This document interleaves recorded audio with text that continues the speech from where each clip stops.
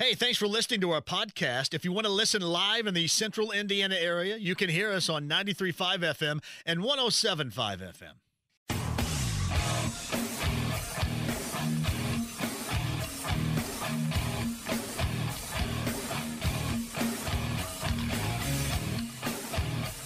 What in the hell do you think you're doing? Hey, John Boy. I'm telling you straight, it's my way or the highway. So anybody wants to walk, do it now. Hey, everybody, we're all gonna get laid. And again, it's picked off. It's Darius Leonard. A pick six for the Maniac. Touchdown, I-N-D-Y. Yes, sir. Oh, the chicken! Double time! Miles Turner. Yeah! John, I have never been better to be on the air with you here in Indianapolis, a place where so many of my dreams have come true. The Ride with JMV on 93.5 and 107.5. The Fan. And welcome in. We are live at Twin Peaks of the Northeast Side. Thank you so much for joining us. JMV here. Devin's the on-site engineer. Back in the studio, Kyle Udemark is here. We've got a lot of news to get to, a lot of stuff going on. In fact, I just had a conversation with a listener. He said, hey, there's not been enough conversation regarding the Pacers. And I said, hey, there's a reason behind that. It's because their season has yet to start. Now, that will change significantly as they get their preseason underway later on tonight in Charlotte. And with that, the voice of the Pacers, Chris Denari, is going to join us. Now, there's no television broadcast tonight, but you can catch the game right here, actually, after me. So the Pacers season officially underway. Denari is going to join us in the 4 o'clock hour, and we shall talk about that yesterday. And if you missed any of Rick Carlisle, that conversation is up. I know 1075thefan.com. You can catch it from yesterday. I retweeted it a couple of different times, put it on Facebook. That is our YouTube page. Get on the YouTube page right now and join us as we're live at Twin Peaks here. Get a good look-see. You're going to watch me drink some ice-cold beer and have a great time up here, as always, inside the lounge via YouTube Live. But honestly, Rick Carlisle, pretty good talking about what he expects out of this team. The young team, the rebuild, the reboot, if you will, from yesterday. Pacers coach Rick Carlisle. Oh, by the way, too, a listener to the JMV Takeover. So if you missed any of that, you can catch it. Again, 1075thefan.com. You can also catch that via... simply put, the YouTube channel, The Ride with JMV from yesterday's show, will give you all the arrows to get there. And you can enjoy that conversation from yesterday, certainly if you are a Pacers fan. I mentioned we're at Twin Peaks today, right? So we got back-to-back-to-back shows. Tomorrow is going to not only be a Larceny Bourbon Locks and Luna Azul Tequila Shots for week number 5 with me and Brent Halverson and Miller and Nally. We're going to be in Westfield at Joe's Grill coming up tomorrow. But not only do we have that, but we also have the Colts pregame huddle. Colts pregame huddle starts at 5:30 tomorrow. That's me. That's former Colts wide receiver Bill Brooks, and that's Greg Rakestraw coming up tomorrow. Again, Westfield location of Joe's Grill. That's going to be a blast. And then at Gigi's, not too far from where I sit right now on a Bud Light Blue Friday. That is coming up on Friday. All right, the big news of the day. And I know that there were a lot of fingers crossed, or if you're from southern Indiana, a lot of fingers crossed too.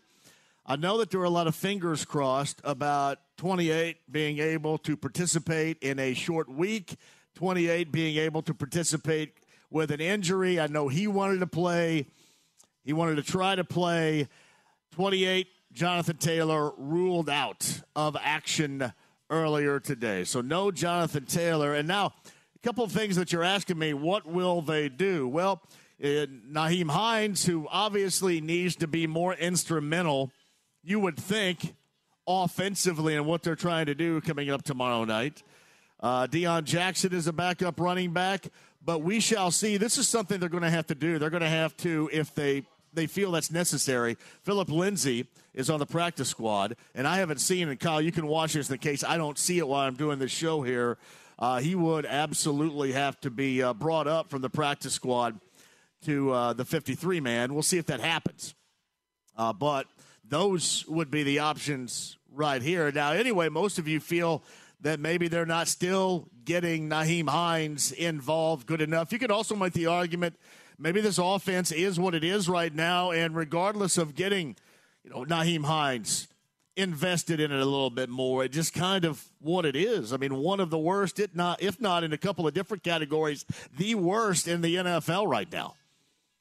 And certainly that situation is not going to help coming up tomorrow, as they will be missing Jonathan Taylor. Now, granted, Jonathan Taylor has not been running the football well. The offensive line has not been able to create space for him to run the football well.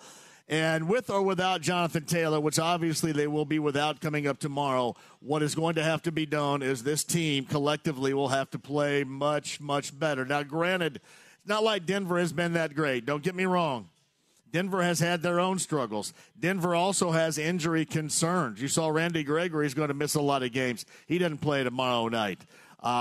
Running back situation in Denver is not very good. Russell Wilson comes in with a dinged-up shoulder in this game. And these are all situations that you have to deal with when you deal with a short week. And in terms of both of these teams, you not only deal with a short week, but you deal with short weeks where you're coming off of a loss. And more so magnified if you're a Colts fan. That's what we talked about, how necessary it was for them to win that game on Sunday, because then that makes you feel better about the short week. Yeah, let's contemplate this for a moment. You go back to Sunday. If they end up winning that game, then this whole short week playing on a Thursday, being down arguably your two best players, your two most talented players on either side of the football, you look at that and you're thinking, wow, you could really make some ground and then get on the other side of that and get healthy. But coming off that loss and the way that they played in particular in the first half, what are we thinking about and what have we been talking about the past couple of days? Exactly. You're talking about the doom and gloom. Well, what if Jonathan Taylor doesn't play now that he's out? Hey, this offense hasn't been any good so far. How's it going to be without him? And you find yourself looking for any shred of positivity once again, don't you? You find yourself leaning on, well, they've been down this path before. And I know, much like you guys, I'm tired of it too. I'm sick and tired of hearing about the path. I'm sick and tired of hearing about the short-term history of them getting up off the floor. I'll be honest with you, I know that we were at a similar point a year ago. But maybe I'm wrong. It still felt different. And here's why. Because this season you felt that they were going to learn from their mistakes. You felt that they have learned from their mistakes and they're going to move forward. So here's the deal. Coming up tomorrow, this is a situation where both of these teams need a win. The Colts need it vitally. And you end up talking about all of the negativity. That which took place against Tennessee on Sunday. And then, say, for example, I'll give you a great one here. Talk about the offensive line. Offensive line has been in the crosshairs for, obviously, the first 4 weeks of this season. Negatively in the crosshairs. You get a long week. You come off a disappointing game in Denver where you deem that obviously winnable, but can they? And then you think about this. You think about Chris Ross, the offensive line coach. What may happen here? Sure, Jim Irsay's not ever fired anybody, a head coach-wise, during the season. Might they look to make a change in that capacity? That's what you look at. And that's where you start considering what took place going all the way back to Sunday. That's the difference in winning on Sunday and feeling really good about where you are and where you're going. Feeling really good about it. And then blowing the first half, not being able to get back completely in it to win it at the end of the game on Sunday. And now you have a game where I think everybody goes in doubting. Kyle and I were talking about this a little bit earlier. We make these picks every single week, and it's kind of funny. When I did my Larceny Bourbon Locks and Luna Azul Tequila Shots, right, back last Thursday with Brent Halverson and Tommy S. downtown at Coach's Tavern, I actually took the points and took the Titans. I didn't go. My final score was, I think, 23-20 Colts in our pick'ems that go up on all our social medias for the fans. So, obviously, I lost that, but I think I won that. We'll find out coming up tomorrow. I believe I did with Brent Halverson. But when you think about it, you get off to a better start. And in large part, maybe you're not dealing with that. There is no doubt. When you're searching for some positivity, they did play better in the second half. Their defense played better in the second half. Their defense held Tennessee scoreless in the second half. Their offense moved it a little bit. Matt Ryan moved it a little bit. Matt Ryan found, by and large, the entirety of the tight end position. Did he not? From Kylan Granson. Jelani Woods was mixed in there too. Moai Cox had a couple of big ones. So you had a position that basically had done nothing that stepped up and got going production-wise. Alec Pierce made a couple of nice grabs. Ashton Doolin did the same. Problem was, you dug yourself way too big of a hole to get out of. That's why it was so problematic. That has been so problematic with this team. And again, we have to get off of the thinking about, hey, this is what this team does, because at some point it has to stop being what this team does. I don't know if that's going to be tomorrow night. I don't know if it's going to be a week later. I don't know if they're going to come to that realization when Carson Wentz is back in town. But at some point, you have to stop being who you are. Unless that is exactly who you are. Unless that's you. Unless what we have seen, even with different quarterbacks, same old thing last year. Even with different quarterbacks, even with the positive 2 years ago with Phillip Rivers.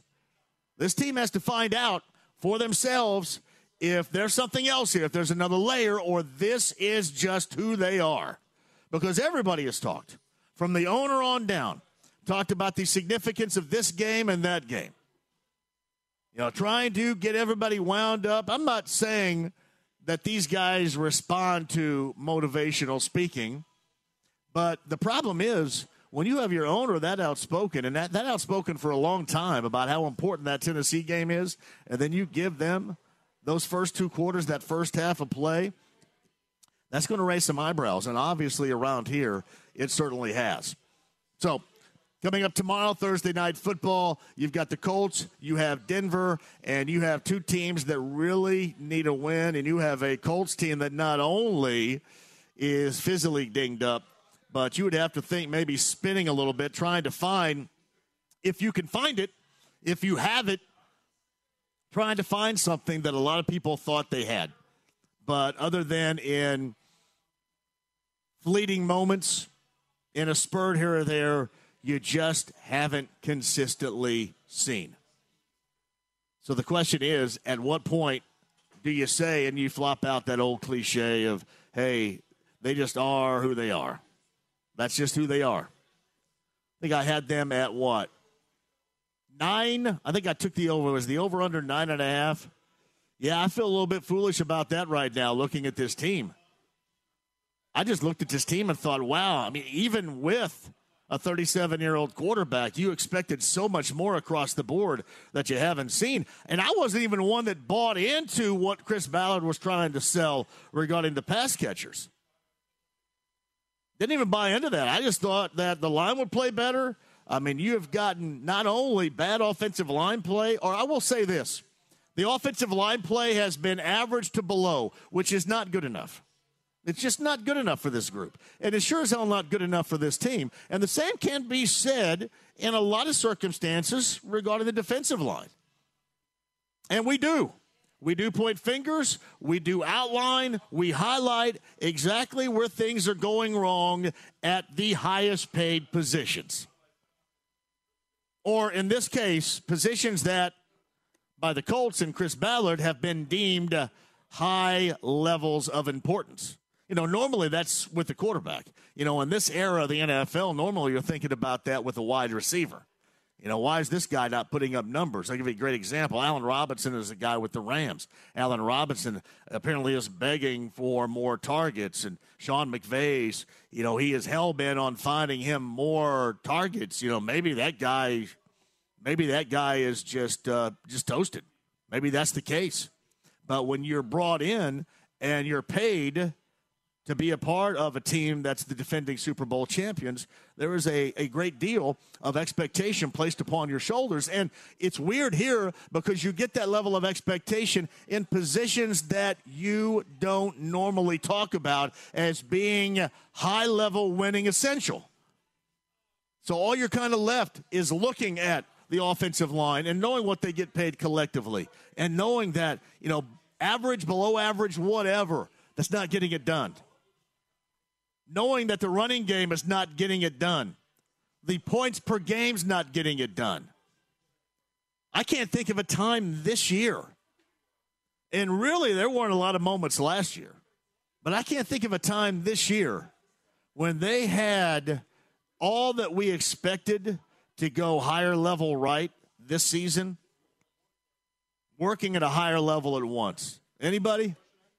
Anybody remember a moment or two when that was actually happening, when that was actually taking place? Called consistency. I, for one, in the offseason was very excited about this defense. Again, against Kansas City, you saw some moments. In the second half, you saw some moments. But I was excited about this defense from a standpoint of finally having an edge rusher, right? I talked about ad nauseum Yannick Ngakoue. You know, when is he, how is he going to help this team from a standpoint of giving them something as a consistent edge rusher that they hadn't had in a long time? And basically the guy showed up one game so far. Really one game. Now, again, and I know we got the Ben Brown conversation from PFF, and I would allow you to take it for whatever it's worth. Take it for what it's worth. Because I've said this before. Normally you embrace PFF's numbers because it states your case, your belief. Whether it states your belief or describes or defines your belief about the team that you like and they're playing well, or the team that you like and they're not playing well. And it's really one end or the other here. It's either you believe in the analytics, you believe in the numbers because it basically is stating your case, or you think that all these guys still live in their parents' basement because it's not stating your particular belief. Those analytics don't equate. So I kind of look at them a little bit differently, I think, than everybody else. But certainly in what we do on a daily basis, they're interesting to look at just from a conversational standpoint. Now, even if you don't fully believe in them, or even if you do fully believe in them, whatever, they are still really good conversationally. The numbers have not been good for them, and the numbers have not been good for the essential positions of this team. So we're thinking about Jonathan Taylor. Think about more so than that. Think about an offensive line who I'm sure has heard it, who I'm sure has read it, who I'm sure absolutely knows it. Not being below average, not being average anymore, because you can't be. You can't be for this team to put something together that is sustainable. And I would say that with or without Jonathan Taylor. I know that it looks daunting, but you look at the past couple of games, and it's been problematic anyway, especially on Sunday.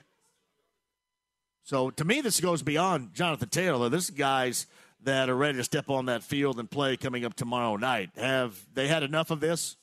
Are they ready to say enough is enough? And play at the level in which I think people thought? Or are they just going to be more of that's who they are? That's what you look for, not just at the beginning of the game, because that's been where the Colts certainly have been sidetracked, but throughout the game. Can they find a level of consistency that starts in the early stages of the game and can last? Again, Denver is not great by any stretch. Tough environment, short week, but they're playing on the same short week as the Colts are. They have some injury issues just like the Colts. Look at it that way. It's funny, too, when you look back at our picks, I think everybody really but Jake. I think Jake had Kansas City. Everybody else kind of went oppo of it. I mean, this Colts team has been a tough read. Your expectations against Houston, their expectations against Jacksonville, and then because of that 0-1-1 start, your expectations for most of us against Kansas City. And then obviously in what was a huge matchup against Tennessee this last week, those expectations as well. Been a hard team to read. So I guess you could look at that tomorrow night if you're looking for positives as a positive as well. This team's been hard to read. All right, if it's going to step up in a really tough situation, because as you guys often tell me, that's what they do. That's what they did a year ago, which I hate that argument, or that's what they did 2 years ago. That's what they've done in recent history. tomorrow night would be a good time to do it. Tomorrow night would be a good time to show it. Without question. All right, Colts Conversation full bore coming up at 239-1070. You guys can jump on board with that and more. Again, no Jonathan Taylor. He has officially been ruled out for that Thursday nighter in Denver coming up tomorrow night. Also early in the week, both Tyquan Lewis and Shaquille Leonard ruled as out coming up tomorrow night. So we'll dive into that conversation. Kevin Bowen's going to be here in the 5 o'clock hour. I mentioned Kristen Neri. There's no television broadcast tonight. Of course, we'll have you covered here on the radio, but it is the preseason opener for the Pacers in Charlotte. Now, I didn't see a lot of it. I was kind of in and out, but our resident expert on Victor Wembanyama, that is the French kid that is 7'4" and has a lot of the similar skill sets and traits that most described Chet Holmgren had last year, and still has, by the way, now even injured in OKC. 7'4", the wingspan, the athleticism. He's a guy that can handle it. He's a guy that can shoot it. I saw him a little bit for the first time, and I would have to admit, I thought last night he looked pretty damn good. But who am I, right? He and Scoot Henderson, likely 1 and 2 in the upcoming June NBA draft, and there's a reason why a lot of these teams, you're talking about a rebuild here. Nobody wants to say tank, but a rebuild here, right? You're talking about a rebuild and or a tank in Utah and other places around that NBA landscape. Kyle, there was a reason why, and 2 of those dudes were on display last night. What'd you think? I think at least Wembanyama, he is everything you could want in a player, right? I mean, he's great defensively. He can shoot the three. He can put the ball on the floor. He has good handles. He is the closest thing to Durant we've seen, and he's even bigger than Durant. 7'4". So basically, for those of you that are really old and decrepit like me, think about how tall Ralph Sampson was when he played in the 80s at Virginia and then played in the NBA, certainly with the Houston Rockets. Think about his level of height, and really they kind of look similar right now, too, I guess because they're both 7'4". But think about if Ralph Sampson were able to handle, he was able to pull up from NBA three-point range as what was happening last night and knocking down threes, I believe 7 of them in all last night. And just having this kind of modern-day skill set for a guy that body type-wise right now will remind old folks like me of Ralph Sampson. I would have to say, I don't get all excited about young guys, but there is a reason, right, Kyle, why all these teams are rebooting or tanking or whatever, and however you want to describe it, because that is the guy, and really Scoot Henderson too, but that is the guy that they're all looking for, is it not? I think the Pacers probably picked maybe the perfect year to have what could be one of the worst in franchise history with how deep this draft is going to be at the top. I think it's going to be a great shot to kind of really draft somebody that could put the Pacers on a good trajectory for the next decade. Now, we're not talking about the season being over before it starts. But when we talked to Rick Carlisle yesterday, he laid it out as well as anybody could. I think we all understand what this team is in for, not just this year, but in for going into next year. There's going to be a lot. And we'll see how long you guys hang where you rely upon the new and the fresh approach. And how long that holds out and sustains your attention compared to just being able to flat win games, right? Because there's probably, and Rick brought up the odds and what he has seen as far as the predictions yesterday of what the Pacers are going to do, and it is certainly in the ballpark. It is certainly in the neighborhood of what this Pacer team did a year ago. But again, they are banking on the new and the fresh approach to keep you guys entertained, to keep you guys noticing and active in watching them. And you saw 2 guys last night, if if you happen to tune in, two guys that are the major reasons why a lot of these teams have decided, much like the Pacers, to reboot in this particular year. Did I get his name right? Victor Wembanyama? I keep messing it up, too. It's Wembanyama. Wembanyama. Wembanyama. I was pretty close, though. For a guy from southwestern Indiana, that's pretty damn close right there. Wembanyama. Pretty close. I had to sit there in the mirror and practice Halliburton. Because all you guys got up my rear end about how I pronounced Halliburton. I think I'm on target right there. Speaking of which, we're at Twin Peaks. We are in Castleton today. I'd love for you guys to join us. We've got this room and the fire stoked all to ourselves. 29-degree temp beer. That's ice cold. Love to have you guys join us here today. And again, we got the rest of the week. We're going to be out and about. We're going to be ready to have a fantastic time. A little bit more a get-to-know with this Pacer team in mind as they get off the preseason start later on tonight in Charlotte. Kristen Airy is going to join us coming up at the top of the 4 o'clock hour. You got us as well with Kevin Bowen in the 5 o'clock hour. Again, no Jonathan Taylor coming up tomorrow. He was ruled out today. I also wanted to tell you this. I know that, and I appreciate everybody here. I do. I appreciate everybody for hanging in. There has been, I described it on Twitter a little bit earlier, there have been moments of unfortunate, fubaric type of connections or lack thereof, right? That Devin sound gets sometimes. I mean, everybody's trying to, maintenance-wise, they were trying to untangle a web and then put this web back together again. So you're going to have some issues, and we've been having issues with that. And I know a lot of you rely upon the app. I know a lot of you rely on these means being workable. For example, whenever I come on at 3 o'clock, and I always want those to be there for you. But right now, they're trying to work through some maintenance aspects. So here's what I can tell you. 2 things, and hopefully they both certainly will hold true.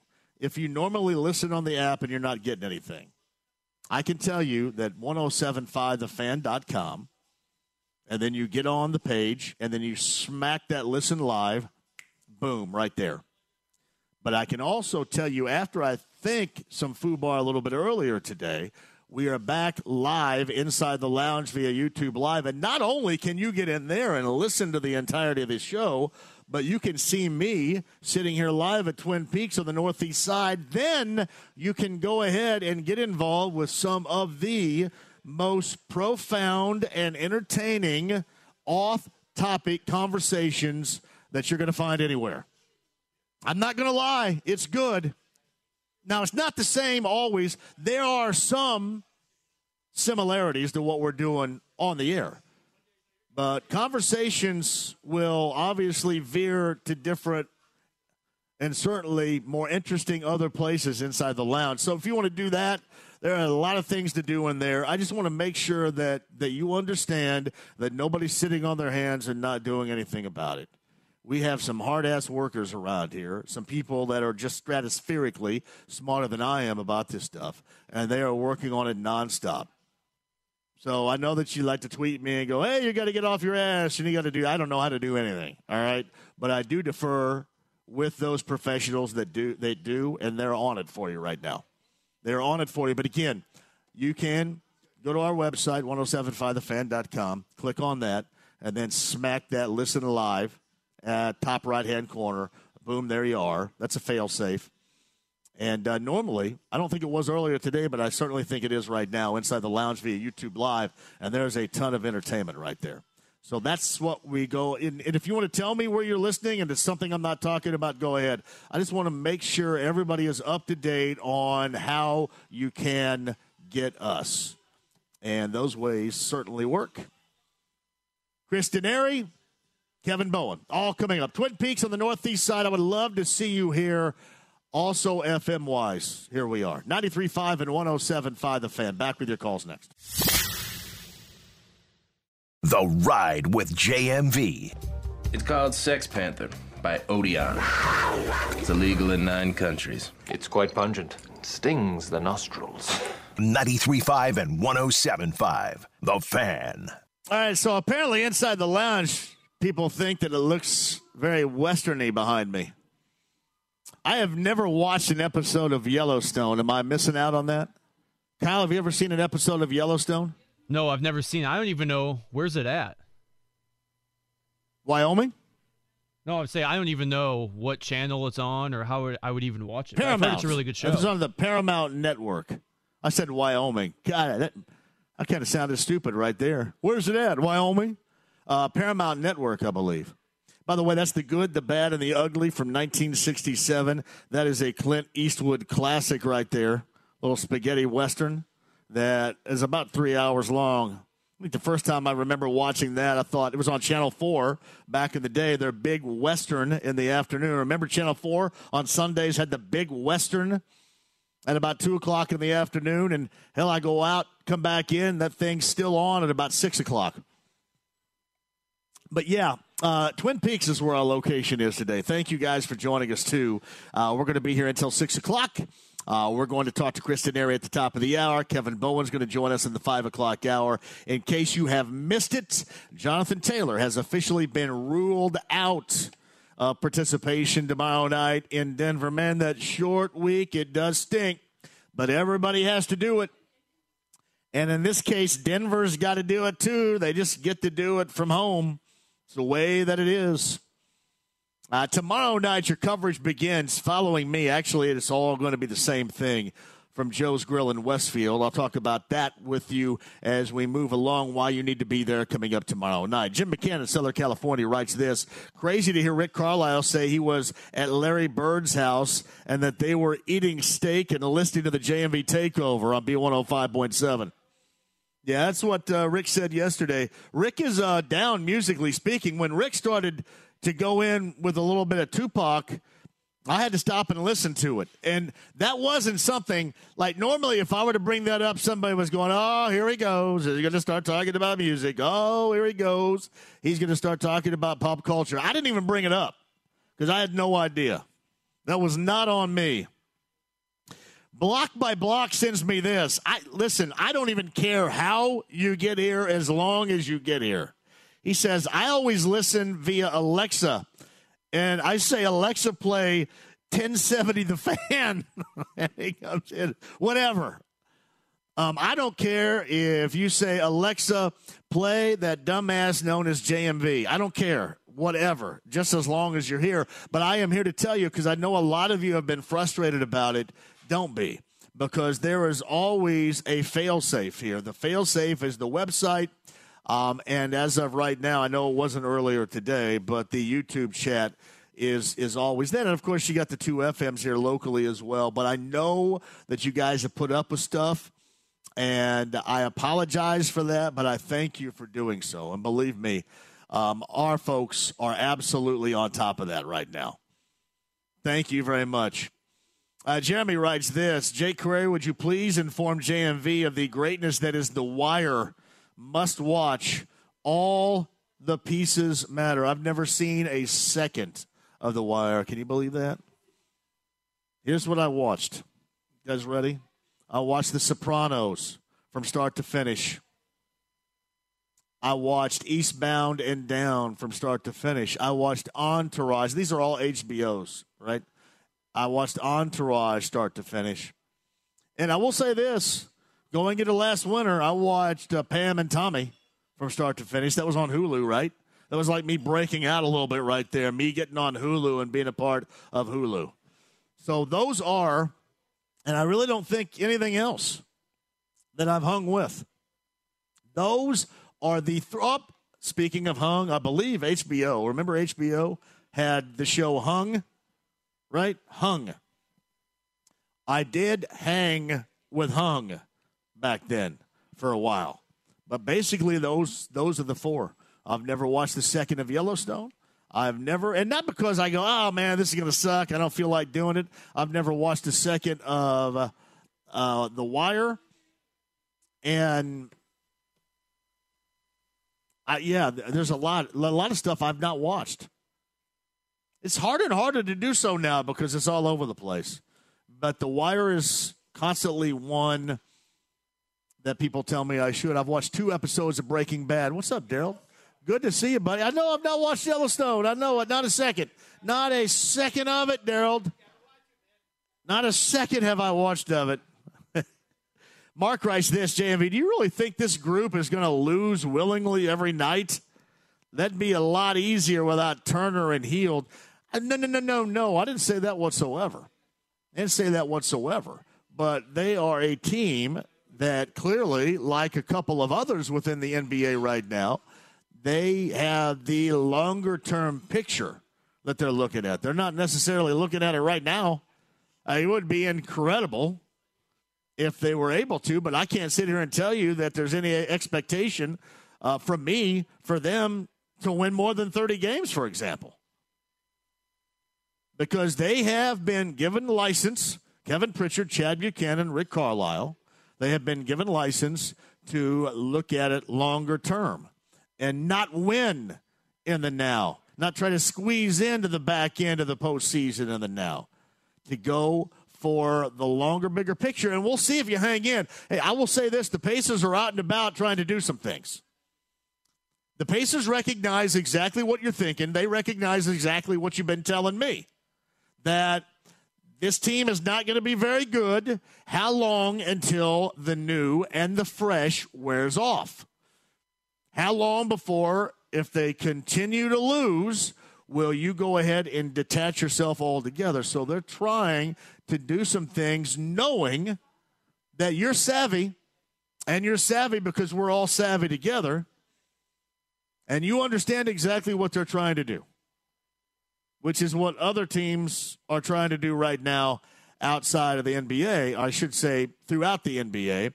And you can understand, as of last night, those were 2 good reasons as to why teams are trying to do what teams are trying to do right now, because those are 2 of the huge pieces of that NBA June draft 2023 puzzle that most teams as of right now suggest will go 1-2.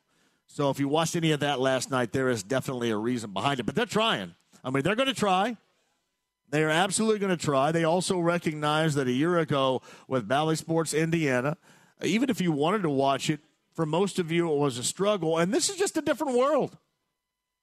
It's a different world. I say this all the time. I mean, in terms of trying to listen to us, you know what I used to say, about, a former signal and how it was always kind of a lifeboat, right? Well, the same could be said back in the day going over air when it was just, Channel 4, for example, that had the Pacers. But there are so many other options right now.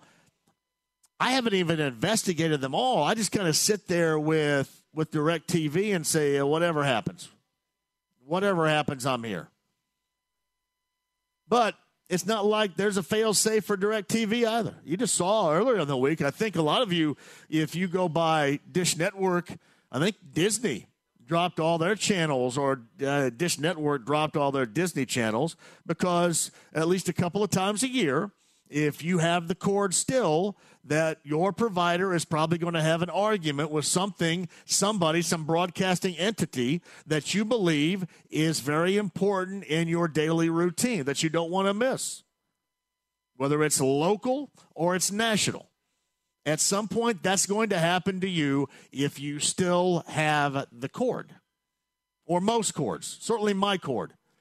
So it's not like I sit here all the time and say, wow, this is just great having DirecTV, because I know at some point that there's going to be some beef they're going to have in negotiations, and the only negotiation power that either side will have is to either pull their programming or the other pull their programming, and you know who that directly affects? All of us. So I basically just go for what's easy right now. And for me, that is the easiest right now. Bally Sports Indiana has a great deal, by the way, and I'll hit that with, I'm sure, Chris Denary coming up at the top of the hour regarding what they're trying to do. And I mentioned, too, the understanding we're starting out preseason-wise tonight with the Pacers. The understanding is they know how they're viewed, and they obviously have a pretty good feel for their viewing and their Pacer audience out there, and they're going to have to do some things. And they are going to be doing some things. We'll talk about those things coming up a little bit later on. Again, the Pacers in Charlotte later on tonight. Preseason game number 1, as Rick Carlisle told us yesterday, because it is a short preseason, he's going to go at it with this guys basically as he would a normal game. And if you missed Rick Carlisle yesterday, the podcast, 1075thefan.com. We are at Twin Peaks on the northeast side. We are in Castleton off of 82nd and I-69. I would love to see you here. We're having the ice-cold beer. Get the Bud Light working for you right now as well. Where we're going to be tomorrow, Colts and Denver, Thursday night football. Jonathan Taylor earlier today ruled out. The overall effect, and I will say this, there's no doubt it is large. But if others don't bring it to a level that has been expected, it's not like it was going to matter a great deal anyway. Large, don't get me wrong. Your 2 best players, arguably, are out in Shaquille Leonard and Jonathan Taylor. But this opportunity tomorrow night is going to be more on those that haven't been getting it done and those that we have expected to get it done that simply haven't shown up, at least consistently. We'll get to that coming up at the top of the hour. Kristen Airy is going to join us, Kevin Bowen, at the 5 o'clock hour. We're live at Twin Peaks on the northeast side. The Wednesday edition of this show is on 93.5 and 107.5 The Fan. The Ride with JMV. Thank you for your support. 93.5 and 107.5 The Fan. Twin Peaks is our location today, 82nd and I-69. Join us here. Got the ice-cold beer flowing. Hey, tomorrow, by the way, Westfield location of Joe's Grill. That's a Larceny Bourbon Locks, Luna Azul Tequila Shots, me, Brent Halverson. I'm assuming that both Nally and Miller will be present, too. Now, we'll do that until 5:30, and then Bill Brooks, the former Colts wide receiver, and Greg Rakestraw join me for the Colts pregame huddle, and that will lead us up to countdown to kickoff and that Thursday nighter from Denver. Broncos hosting the Colts coming up tomorrow night. Jonathan Taylor has been ruled out. Kevin Bowen's going to join us in the 5 o'clock hour. We're going to go over a lot of certainly what has been discussed in this short week and some of our expectations coming up tomorrow. But the Pacers back in action for 2022 and 2023 later on tonight in Charlotte for their preseason opener. And back by popular demand, the voice of the Pacers, that is Kristen Airy, who joins us now. Hello, Chris. How are you? Hey, John. Always great to be with you. Look forward to another year of radio with you in the afternoons. And, yeah, it's hard to believe. Year number 17 for me doing the play-by-play on TV. So it's been an amazing run. I've enjoyed every minute of it and really looking forward to this year. I know you had Coach Carlisle on yesterday. I've been at all the training camp practices, I think all but one, and just have watched this youthful group learn to grow together, and that's what the year's about. I think it's going to be fun to watch, and I'm ready for the year. So Kristen Airy is with us. It's funny when you talk about the youth movement here. When I was talking to Rick yesterday. I mean, clearly the first thing you think about is, how on board is a former championship-winning coach that's been in the league for so long. How on board is he with it? And listen, he almost seemed like that he was re-energized by dealing with this particular group and wanted to see where they end up going, not just now, but in the foreseeable future. I definitely think that. I think, you're really focused on the long term, but from a short-term standpoint, you've got a lot of young pieces to work with. You've got an opportunity to see some guys play with guys that they didn't play with last year. Miles Turner, for instance, missed the last 40 games of the year. So T.J. McConnell played all but 3 games. So you've had some guys that didn't really get to figure out how to play with Tyrese Halliburton or Jalen Smith or Buddy Hield or Isaiah Jackson. So I think that's one of the things that I think Rick has been enthused about. I think he has a really good coaching staff. They do a great job of teaching. One of the things they've really focused on, and we know how poor the defense was last year, they've really been focusing on the defense, that you've got to guard your yard, if you will. Because if you guard your yard, then you don't have to rely on that help defense as much. Now, with the return of Miles Turner, You've got one of the best shot blockers in the NBA. That will clearly help things. But you've harped on it over the years, the last few years, is getting beat out on the perimeter. And that creates a lot of rotational issues for the defense. So that's been a bulk of their work in the preseason with these young guys and these young legs, is figuring out a way that they can be better defensively. You know what, Chris, talking about them defensively, too, in the short-term past, that was certainly a shortcoming of theirs, a glaring shortcoming, but you kind of just knew who they were at that time with that group, and you knew that, it wasn't going to get better.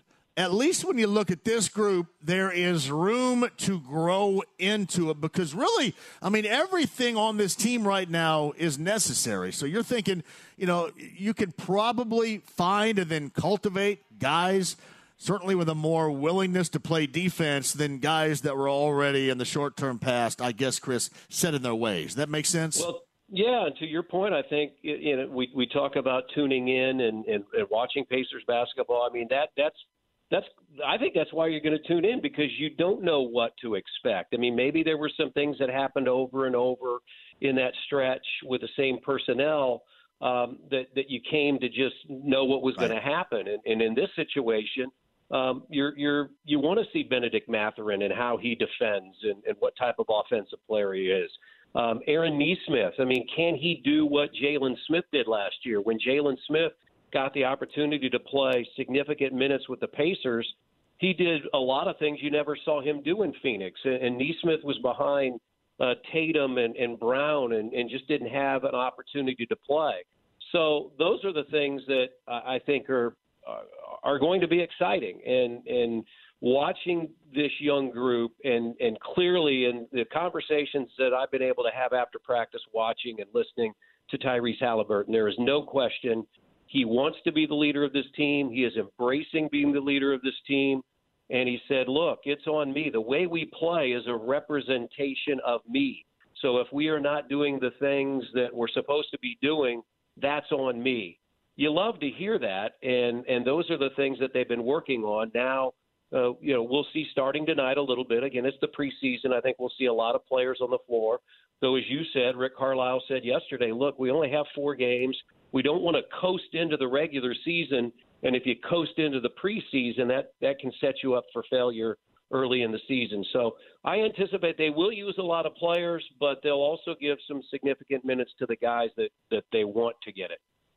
What do you think? I didn't ask Rick this yesterday. It didn't really occur to me until afterwards, too, because it probably doesn't matter now because you're going to have so many dudes, especially in the preseason. But once you start the regular season, what type of rotation do you expect to see? Have you thought about that very much?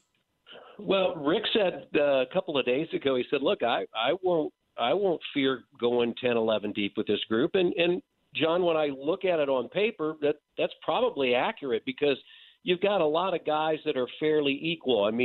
You saw Terry Taylor do some nice things as a rookie a year ago. O'Shea Brissett, they sort of play the same position. You've got Jalen Smith. You've got Miles Turner. You've got Isaiah Jackson. How does Goga Batadze fit in? So there's 5 or 6 guys in the front court. And then in the back court, of course, you have Halliburton and Duarte and Mathurin and McConnell. Is Nembhard a guy that is going to see some activity? Nesmith.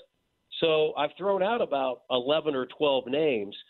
The one thing about the NBA is when you look at the schedule, and I sort of zero in after Thanksgiving, and one of the reasons is we're back on the road for the first time since March of 2020.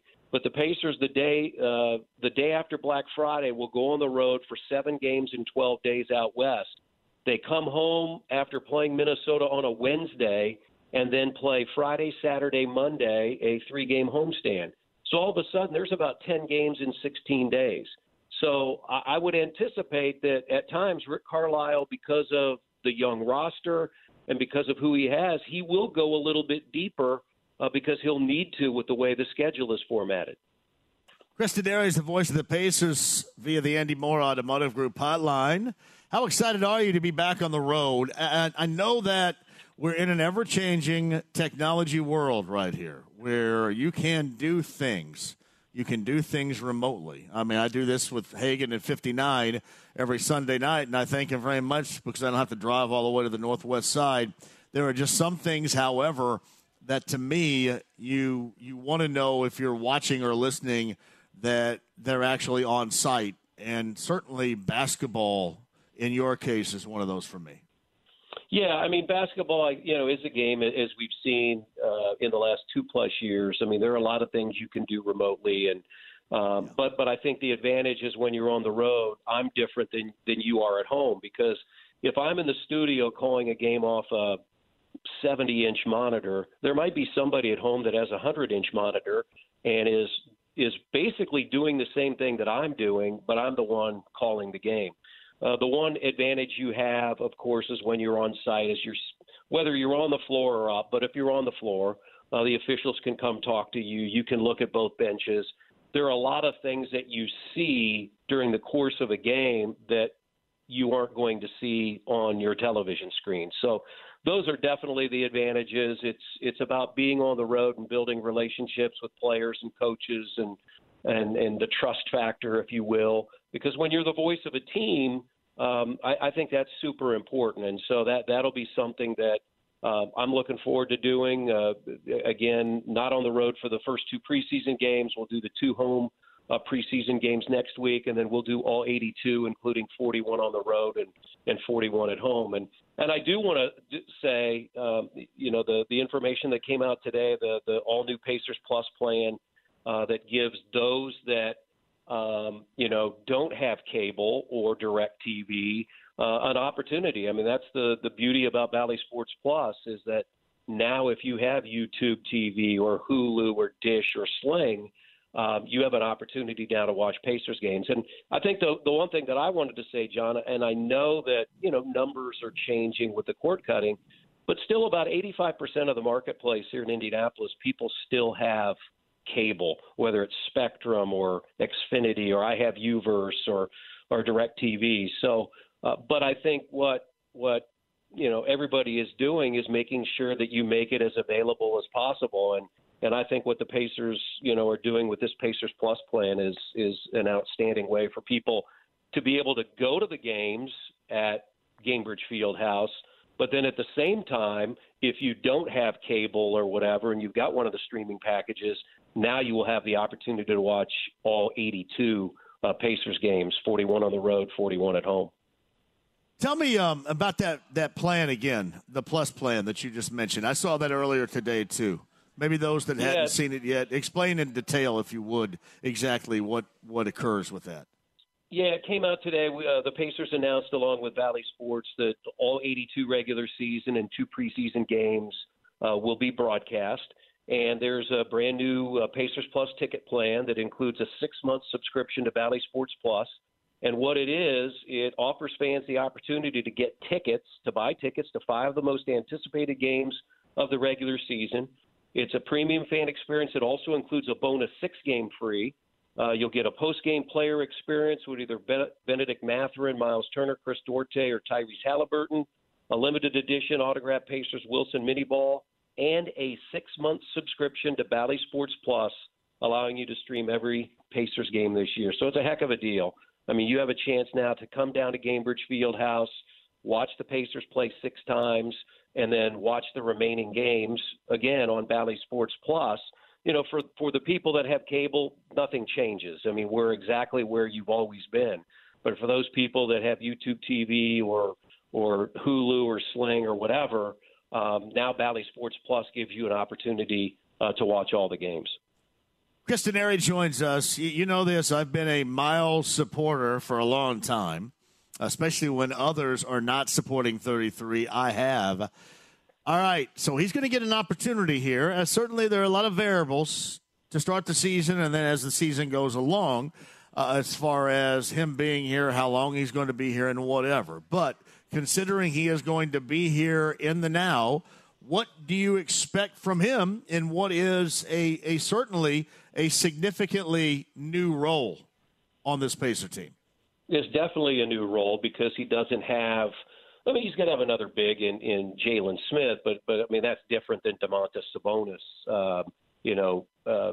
playing the 2-2, what I call the 2 5s.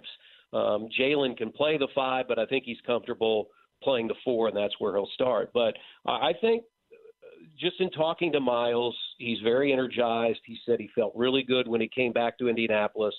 He did not play a lot of pickup this summer. I mean, he did some traveling.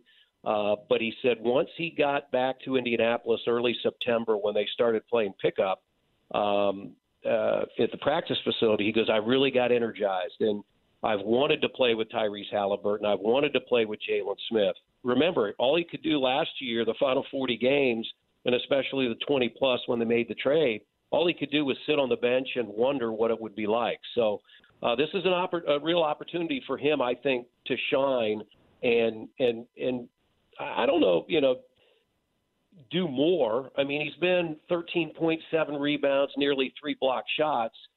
Can those numbers go up? Can they be 16 and 10?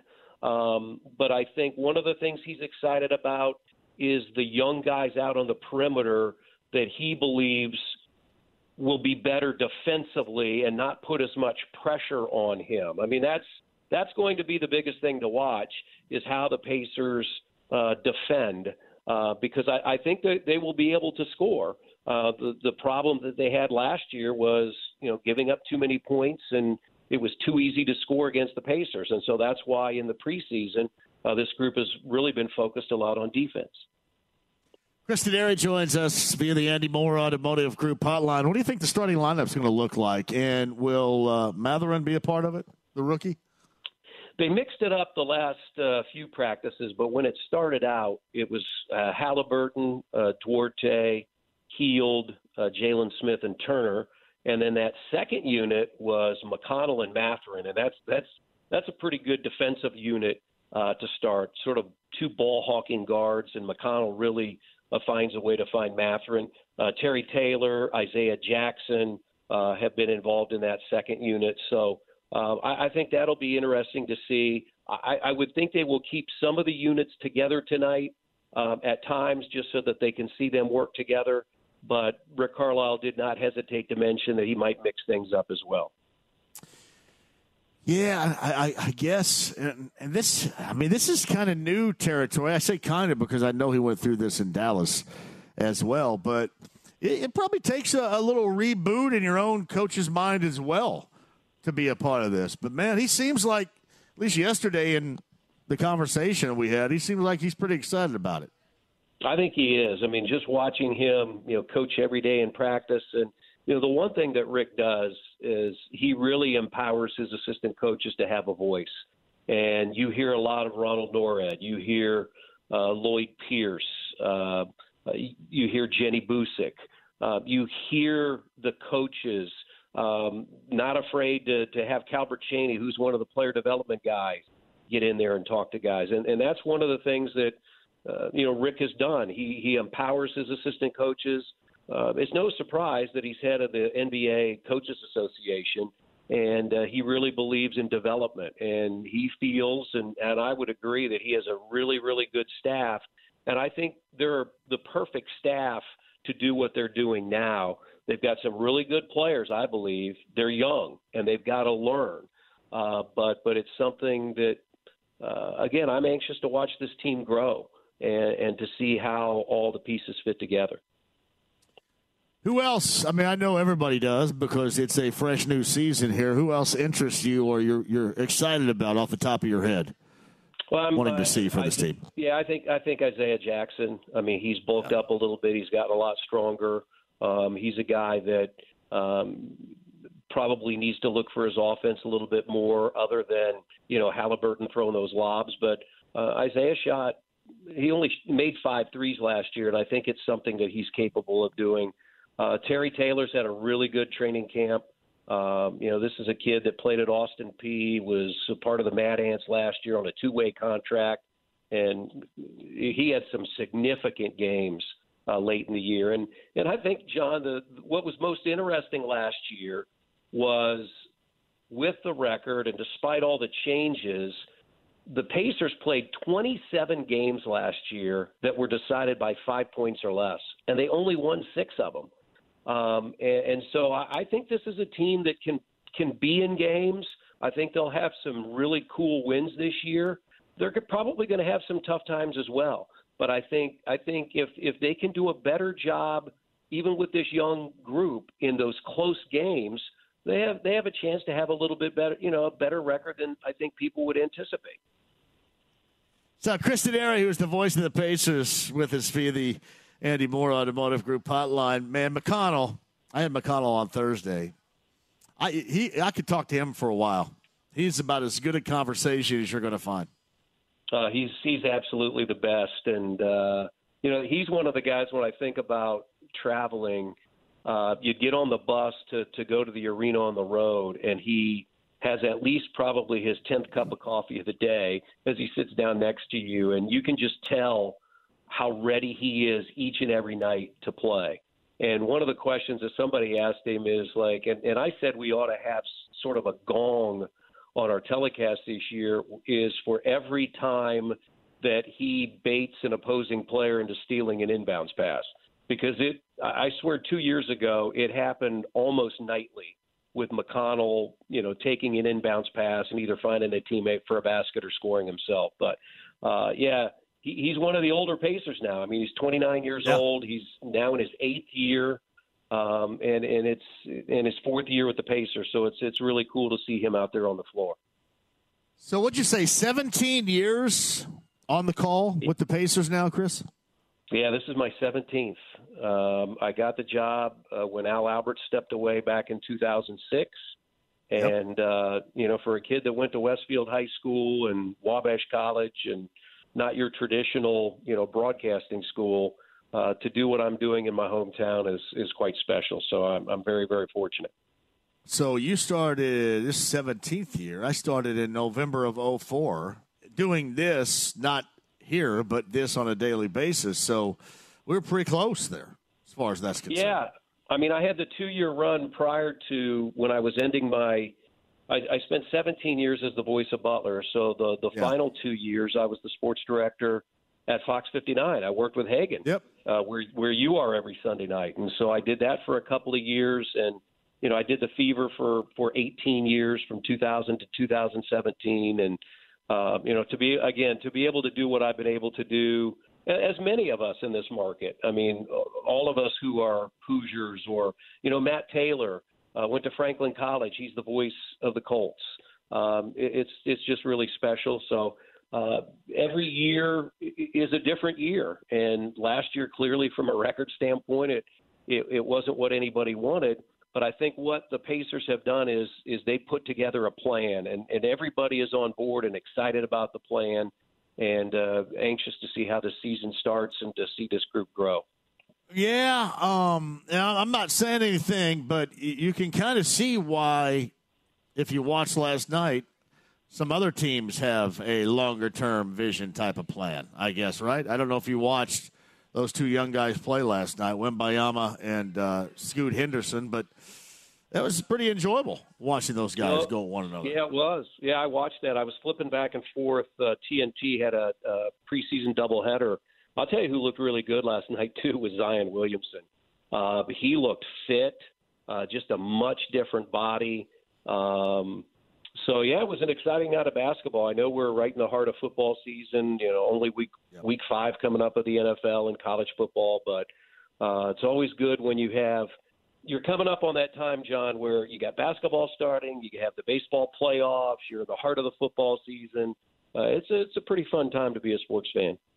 I'll tell you somebody else that, at least from what I've been reading out of Cleveland, our friend Dylan Windler had an outstanding offseason and was having a great camp. I know that I guess he's not playing tonight because of a slight injury, but that's always been his issue, being able to stay healthy and stay on the floor. But I heard a lot of good things coming out of Cleveland regarding him in the weeks leading up now to the start of the season.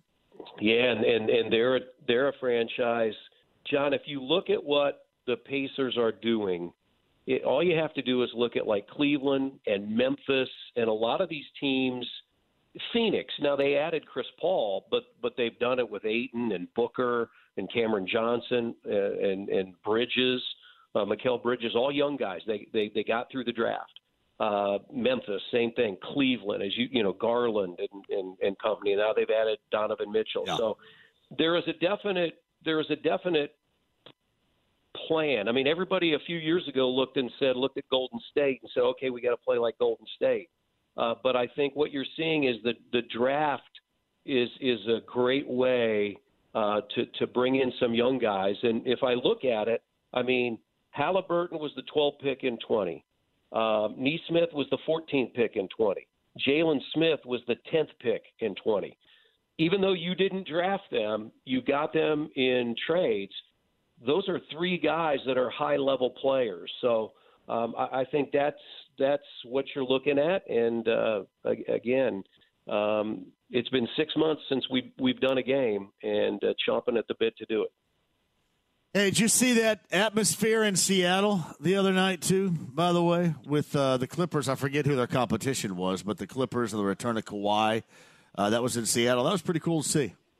Yeah, it is a great market. And I have to believe that, Seattle and Las Vegas have to be the two that I would believe would be front and center for expansion franchises at some point down the road. And then you'd go to 32 teams, and I think that's exactly what the NBA wants to do.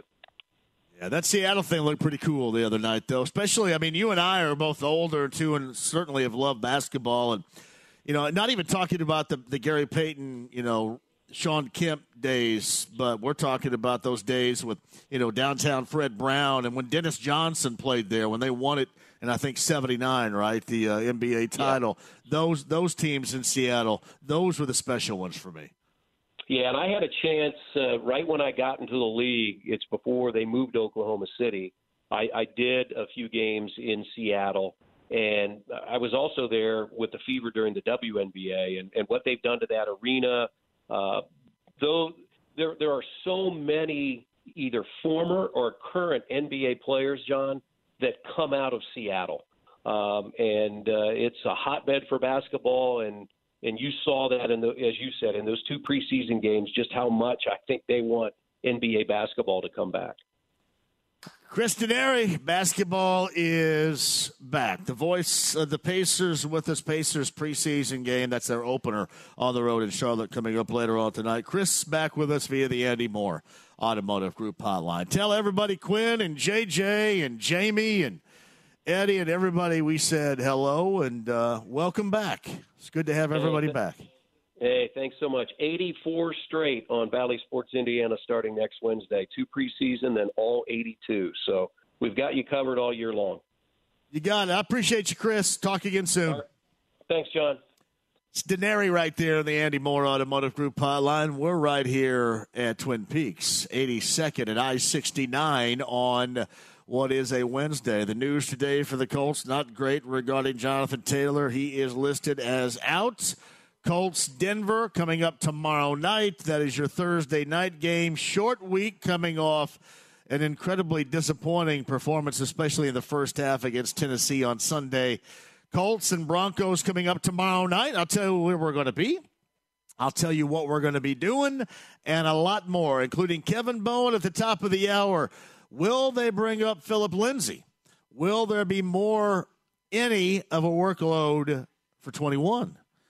Deion Jackson going to get a chance. So who will they go to without 28 as a part of this team tomorrow night? Kevin and I talk about that. You and I inside the lounge via YouTube Live. You have the stream, 1075thefan.com as well. 239-1070 is the number. Let's talk coming up on the other side. 93.5 and 107.5 The Fan. Ride with JMV. Smokey, this is not Nam. This is bowling. There are rules. 93.5 and 107.5 The Fan. Hey, welcome back. We're at the Twin Peaks location, 82nd and I-69. Thank you for joining us on this Wednesday. Chris Denari, podcast 1075thefan.com. Charlotte Pacers tonight, preseason opener in Charlotte. Coverage right here after us beginning at 6:30. Kyle, did you happen to see that tweet from Wojnarowski that said after last night, I mentioned that Wembanyama game, Wembanyama and Henderson, that took place last night, that he got a text from a general manager in the NBA that said, now you're going to see a ton of teams. It's going to be like one of the biggest races we've ever seen to tank. Did you read that? Yeah, I just saw that. But thinking about teams, how many teams out there are kind of equipped to really tank for him. Yeah. I can How probably many only do you think have? of maybe I can think of maybe 4 or 5. You have the Jazz, you have San Antonio, you have the Pacers. Yeah. You would assume the Thunder will not tank for him because Holmgren, you can't play Holmgren and this guy next to each other. That won't work. Yeah. Charlotte, maybe. You're right. I can't think of too many other teams that are going to be really bad. Washington, maybe. Beal's still in Washington, though. Yeah, he is. But I'm not saying they're going to be great or anything, but tank-wise, you got to get. You can't have somebody like him on your team, and because he's at least going to put up some numbers, unless he has a phantom injury, and you said him right. Yeah, that would be the one thing. If he has an injury, and they give him an extra month or 2 of rest for this injury. But Orlando's going to be better. Detroit is going to be better. I think there's probably only 5 teams kind of in that bottom, maybe only 3 teams in that really bottom cellar. Man, that's going to be interesting. If I put the over-under on 30 wins this year for the Pacers, what direction would you go?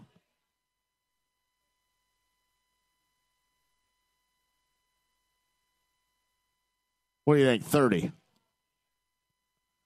I'm telling you, not a lot of people think that it's going to be anywhere near above 30. I mean, that may end up being the high water mark. I'd go under, yeah. I think they're in Vegas. Yeah. Their over-under is 23.5. The only team that has a lower over-under is San Antonio. But, it's interesting from Wojnarowski talking about Victor Wembanyama and, everybody watching him last night. And you saw even, high-level NBA players commenting on him. Last year, everybody called Chet Holmgren the unicorn. I don't know what you would want to call him because that 7'4" and being able to do some of that stuff. And I know it's young and all this crap could happen. But let's live in the now. And if you watched him last night or you watched the highlights, maybe you go and Google the highlights right now, he's 1 of 1, right? I mean, if nothing else, he's 1 of 1 at 7'4" with that skill set. You agree? I mean, it's hard to compare someone to Kevin Durant, but he is without question the closest thing to Kevin Durant we've ever seen. And I mean, at 18, he's probably better than Durant was. He's better defensively, without a doubt. He's probably about the same shooter Durant was at that age, and he's taller. I mean, he's probably 5 inches taller than Durant. Yeah. Well, he was standing next to that Scoot Henderson last night. How tall is he? 6'5"? I think Henderson's only 6'2", 6'3". He's a bit shorter. Okay. Well, he looked a lot shorter. Anybody's going to look a lot shorter standing next to that guy. 7'4" and legit. There's a picture going around. I don't know if you've seen it. It's from last summer. It's it must have been Team USA versus Team France or something, but it's Wembanyama standing next to Zach Edey, Chet Holmgren, and Jaden Ivey, and Wembanyama makes Edey look a little short. Well, I think you're right about the tanking of the teams, and the Pacers certainly have the opportunity to be in that particular mix right there, without question. All right, 239-1070. Is Justin still on hold here, or we need to break? I'm sorry. Hey, Josh, 239-1070. Hello, how are you? Hey, what's going on, JMV? Good to hear from you. Yeah, I was had a quick comment first about the Pacers. I didn't realize that we're projected to be that bad. I thought we had a little upside with the young talent. I mean, I knew that we would. I didn't know it was under 30 was our over-under. I thought it was about No. It's not. I made that up, Josh, and that's on the high side. Vegas has them at 23. I think Rick Carlisle even mentioned that yesterday. Vegas has them under what they finished win-wise last year at 25. They have them at 23. Shoot, I was thinking it was about a 35, 36 win fringe playoff, maybe like the play-in team. That's what I was thinking with, if Halliburton develops the way we expect him to, and with the young rookie coming in, and I thought our nucleus was pretty young. I mean, like going into last season, I wasn't as optimistic as I am coming into this season with the Pacers. So that's why it shocked me them being on the low end like that. Well, Josh, let me tell you this: your optimism is because it's new and it's fresh.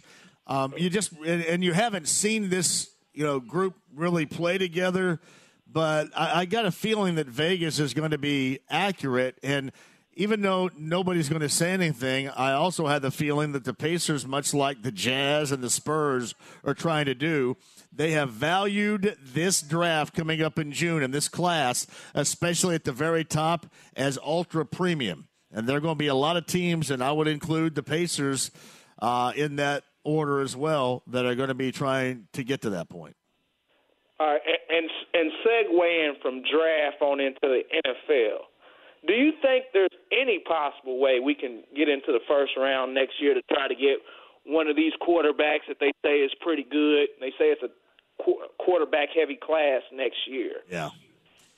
They're going to have to draft a quarterback. They may, just by the way that they're playing right now, put themselves in that position anyway, right? That may end up happening. We don't have a first-round pick, though. Hey, Kyle, they have a first-round pick next year, don't they? The Colts? Yeah. Yeah, they do. And they might have an extra second-round pick. That's what I thought. Yeah.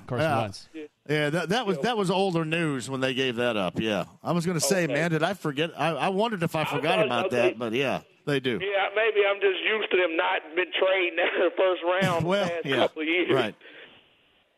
Right. Yeah, they do next year. We've been talking about this so much. Sometimes I lose a little bit of recollection. But yeah, what I'm saying is they are going to be able. They're going to have to find somebody. And honestly, Josh, they were going to find and draft somebody regardless. Even if this was a better season or a season of what they thought they were going to do, they were still going to draft a quarterback. It's just necessary, and now it's even more magnified as necessary. Yes, I'd agree. I mean, I'm not putting it all on Matt Ryan, but I think we got to try to find a franchise guy some kind of way, Yeah, well, and this is going to be it. This is going to be it for real. There's no doubt they're going to draft a quarterback. It just depends on who it is. For me, it would be Ballard and Wright. Well, listen, nobody's leaving Ballard out of the equation. Everybody thinks, well, you're covering up for Ballard when you suggest that he's not going, to get canned or anything. He's just not. He's not. It's going to be the coach before it's going to be the general manager. But that doesn't mean he's done anything great either, because he put this thing together. And as I mentioned, Josh, earlier this week, he put this together, and these foundational blocks have failed him to this point. So unless that there is a stark turnaround, there is no doubt you can implicate him as much as you can the head coach or anybody as far as this team's shortcomings by the way that it's built. But he's just not going to be on that hook for it before Frank Reich will. Yeah, I agree. I agree with you on that, All right. What else you got? Huh? You call anytime, Josh. Thank you very much. You call anytime. Thank you very much. Yeah, they're going to draft a quarterback regardless. Regardless. And that was coming. Even if Matt Ryan would play well, they're going to draft a quarterback. Jerry writes this, that the Pacers are truly going to tank for that kid. They have to make that Westbrook deal and get those 2 first-round picks. Let me tell you what, Jerry. I would not be surprised. I would not be surprised. I know Shams wrote this a couple of days ago, how the Lakers and the Pacers are still engaged in talks leading up to training camp for Miles Turner and Buddy Hield, but the Lakers apparently don't want to part with those picks, those first-rounders. To me, it happens. To me, they end up going for it and saying, you know what, the time is now. It's not, 27, 28, 29.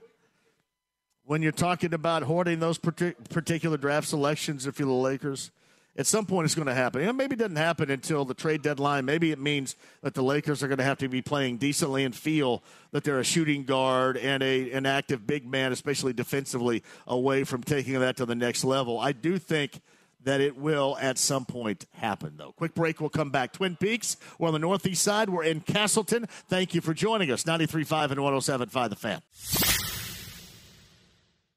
The Ride with JMV. Let me have a Diablo sandwich, a Dr. Pepper. Make it fast. I'm in a damn hurry. 93.5 and 107.5 The Fan. I'm John, and I'm glad that you're with me. Northeast side, Castleton. We're at Twin Peaks today, everybody. Thank you for joining us. Devin's the on-site engineer. Back in the studio, Kyle Udemark is with us. Derek's in the house. He's got a podcast, too, by the way. I think I have a podcast, too. I don't know if I ever talk about it, but yeah, sometimes I talk about it. I say go back to the podcast. Now, I kind of like you to go back to the YouTube feed as well, so why don't you do that if you miss anything, and especially if you miss Rick Carlisle yesterday, not just talking about the Pacers.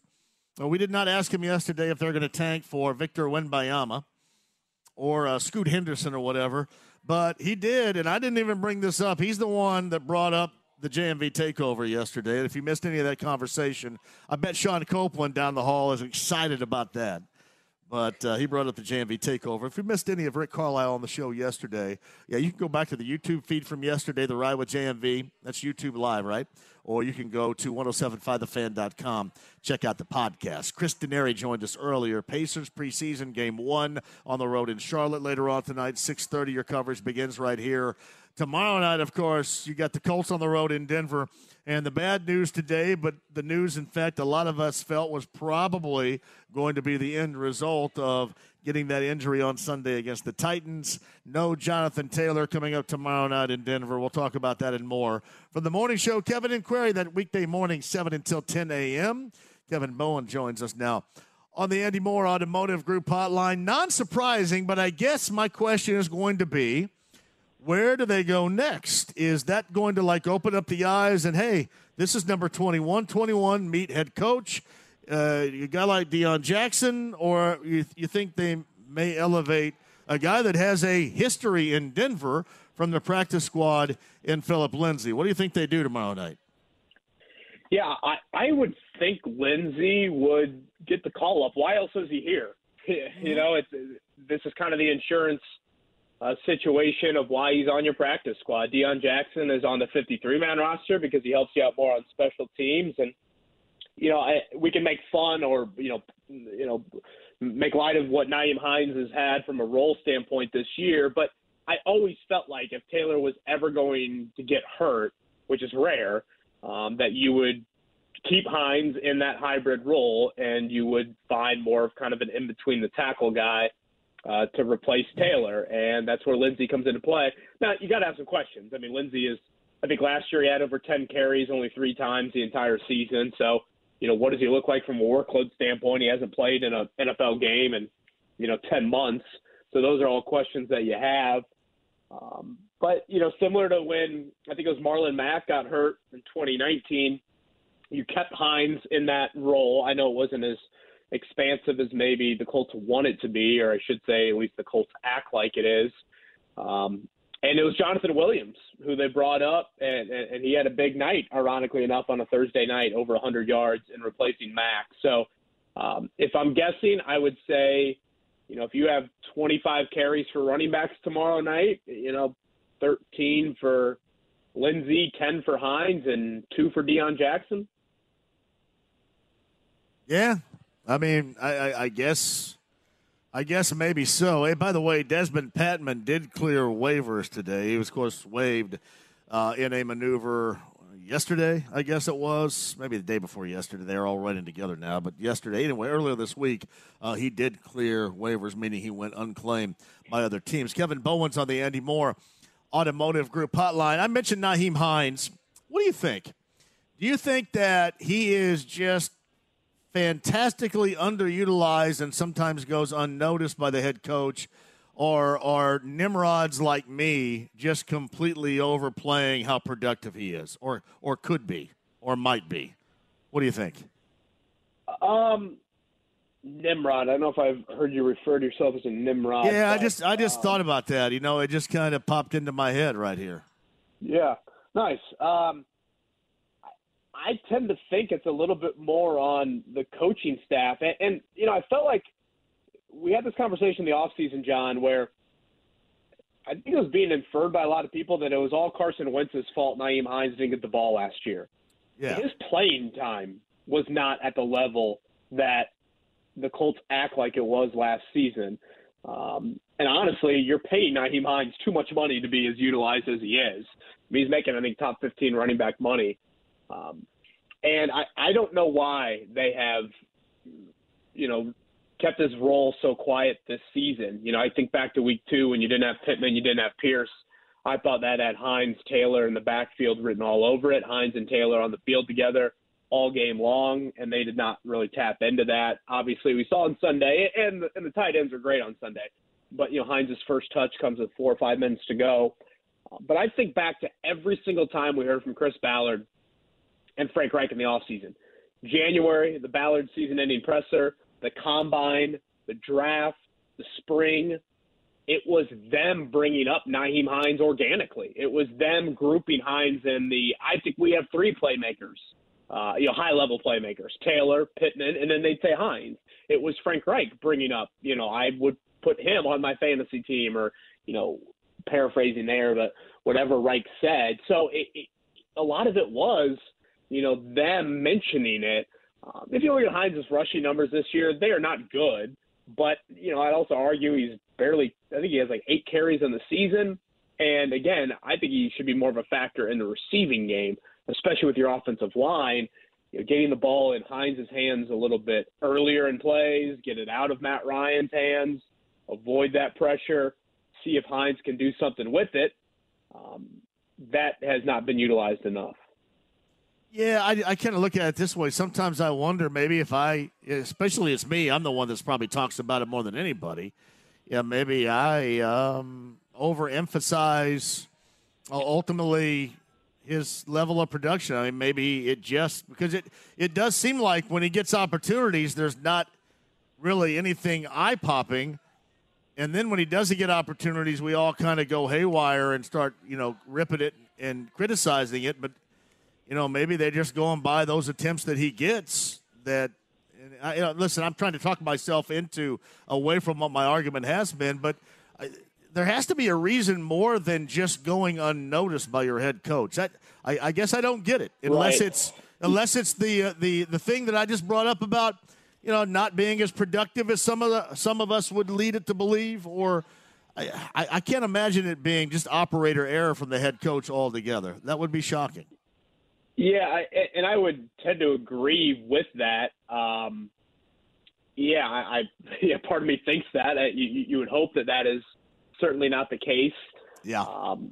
It's just, you know, his playing time hasn't been up there as much. And, you know, someone asked me earlier in the week, I actually think it was Eddie Garrison, one of our coworkers, to say, is Nyheim Hines in the doghouse? And I laughed. I was like, Nyheim Hines? I mean, no. I mean, that dude, you know, he stands for pretty much everything the Colts want. And then I'm like, well, I guess the question's fair because he hasn't been, you know, utilized, I think, anywhere near to the level that we thought he would be. So, it's as head-scratching for me, I think, as it is. And, you know, as a guy that you have as a punt returner. I mean, you know, guys that you have as punt returners, you think, you know, can make plays with the ball in their hands, can make plays in space. Those kind of short areas of the field can make guys miss, and they haven't done that. And I think back to Grand Park, John. I mean, for any fan that was at training camp practices at Grand Park, almost every single day you saw a rather unique, creative way of either Hines getting the ball or faking something to Hines and Taylor getting it or somebody else getting it. And I can't think of more than 1 or 2 times we've seen that in games this season. So it's something they clearly worked on in camp. We just haven't seen it yet. All right. Would you call that exotic? Did you reference that at camp as exotics for Nyheim Hines?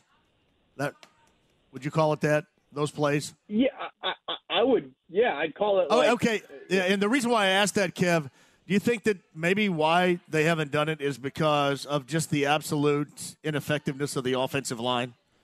Is that maybe why they don't feel comfortable? Or certainly we have seen often the positions in the game in which they are. Maybe you just don't go to stuff like that the way this team offensively had played through 4 weeks. What do you think? Yeah, I mean, part of me could look at it and, devil's advocate would say, isn't that, a different way to get a guy a touch in space, maybe more on the perimeter to where you're not as super reliant on your offensive line to holding up. I think the interior of the offensive line especially, when you've been trying to get the short yardage situations, they've just kind of broken down and they haven't been there for you. So I understand where you're coming from with that question of like, there's a level of you just need to get back to the basics, get back to fundamentals with this offense because you're struggling there. It was an interesting quote from Frank Reich. I agree with him, but it was shocking in that he said earlier this week at a point on Sunday in the game, he said to Marcus Brady, I think this was the second half, he goes, I think we need to pass it every single play. And looking back on the game, he probably was right. I mean, the run game was going nowhere, but think about that as an indictment on where you're at as a football team right now. This rushing attack behind that offensive line is going up against the 32nd ranked run defense in their own building, and they feel like they can't run it. That to me is just like, wow, this is where you're at right now as a franchise and as an offense. And if I'm Jim Irsay, that is what would really make me pause and think, wait a minute, this is how Chris Ballard wants to build. This is Frank Reich, the offensive-minded head coach, the play caller, and it's 6 straight games of scoring 20 points or less. And Jim Irsay fired off the tweet back in January during the playoffs of, and I forget the exact phrasing, but, the final 8 teams have shown that you need a quarterback, you need an offense that can get to 30 points in regulation. Well, here you are going up against really poor defenses in this stretch, and you haven't scored over 20. And one of those games, it went to overtime. That would be very alarming to me if I were him. Kevin Bowens on the Andy Moore Automotive Group hotline. When you said a little bit earlier, well, this is what Chris said in camp. This is what Frank said in camp. I was trying to think to myself as you were talking how many things that actually said by them in camp actually have come to fruition. I don't think there's very much. You know what I mean? I mean, you're confident in your kicker position. It took basically 1 week to not be that any longer, right? You talk about your offensive line. We know how that's played. You bench your right guard. You're feeling comfortable with that. Mark Glowinski walks. You got a new right guard, Danny Pinter. That didn't work. Will Fries was absolutely, according to analytics of PFF, worse this past Sunday. You have confidence in your left tackle, which clearly has been misguided so far. There's just been a lot of inaccuracies, Kev, going back to camp, if you compare that then to what we know now. Yeah, a lot of conviction, a lot of belief that hasn't really turned into action. I'd probably throw Desmond Patman on that list. Yes. He was a name brought up as why they weren't as active with wideouts, and he just got cut for a street kicker in October. And I guess specifically on the offensive line, that to me is where it was confusing because, again, I'm trying to put myself into Ballard's shoes. That position group, he stresses like no other. And yet he feels the need, and I think Matt Pryor would answer this. If you hooked him up to a lie detector, I think he would answer this. Matt Pryor was stunned when the Colts came to him and asked him to be the left tackle. He was like shot, like, wait, I mean, my resume is not bad. Matt Pryor's got to shed weight in the offseason. He's doing boxing drills to try and get his, hips used to opening up that way versus primarily being on the right side for much of his NFL career. So you have an NFL team that, handed the left tackle keys to, more of a swing guy throughout his career. And then in Pinter's case, I don't think it's to the level of Pryor, but Danny Pinter's never played guard in his life until this year. And he was a tight end in high school, tight end at Ball State initially, a tackle is what he grew into at Ball State, and then he played center, when he was needed in those first couple seasons for Ryan Kelly. He never started a game at guard. So in a way, you were taking some risks at both of those positions, and it probably should shock none of us that they are the two positions that have let you down the most. I would agree, and I know you feel this way, that Ryan Kelly and Braden Smith and even Quentin Nelson have not lived up to the level that you need. But those two, back in the offseason, it was kind of like, this is it? They're just going to let those guys start? And it's not like Bernhard Raimann or Will Fries had any serious chance to earn the starting job in camp. I believe until Ryan Kelly got COVID that last week at camp, I think Pinter and Pryor took every single starting rep. It's not like you went 3 days of Pryor, 3 days of Raimann to try and create a competition. It was never a competition there. Kevin Bowen joins us on the Andy Moore Automotive Group hotline. You got the Colts and the Broncos short week on a Thursday night. It's coming up tomorrow night. No Jonathan Taylor, as we found out earlier today. Kev's with us via the Andy Moore Automotive Group hotline. I remember, and I always thought it was kind of in light of me constantly talking about it, but whatever. When Chris Ballard made fun of, the notion that, they should move or think about moving Quentin Nelson to left tackle. And, of course, I was the spearhead of that silly notion for a long period of time. I'll be completely honest with you. That notion is no more silly than, in actuality, what he did with Matthew Pryor in putting him at left tackle. You know what I mean? I mean, to me, that would still make a hell of a lot more sense than doing what they did to start the season with Matthew Pryor. Yeah, when you and I have had this Nelson left tackle conversation, I will reiterate, and I think part of this comes from just me being so obsessed with Notre Dame. I've always been under the impression Quentin Nelson wants no part in left tackle, right? Or at least doesn't want to do it on a permanent basis. But the Pryor left tackle thing, and I mentioned this a little bit earlier today, John. We can talk about wideout, talk about quarterback. Left tackle, to me, is the most confusing position that Chris Ballard has lacked addressing over the years. And it goes back to Anthony Costanzo. As soon as he publicly flirted with retirement, really as soon as he got hurt to start that 2018 season, at age 30, you want to talk about Andrew Luck having off-the-field interest? Costanzo had 1,000 more of them. And he always struck me as a guy, like, at some point, the technician aspect of he just loves being a technician and playing football, that's just going to wane, and he's just going to want to stop. And yet they just neglected drafting a tackle throughout all those early Ballard drafts. They finally did it with Raimann. But, even starting Raimann, I mean, how many times do you see a rookie third-round pick start day one? So whether they would have gone that option or they would have gone Matt Pryor, which they obviously went Pryor, either of those options is really unlike any NFL franchise has operated, particularly in the last few seasons. I looked up, like, the last time you had a rookie third-round tackle start at left tackle, and it's been years. And then in Pryor's case, I called him a journeyman, probably is a little bit too harsh, but, he's kind of like a poor man's Joe Haig or Joe Wrights, and you're all of a sudden saying, hey, man, you're going to be our starting left tackle from day one, and during camp, you aren't going to even lose your starting job for the first 13 days of camp. And really, Raimann took like 3 series of reps there.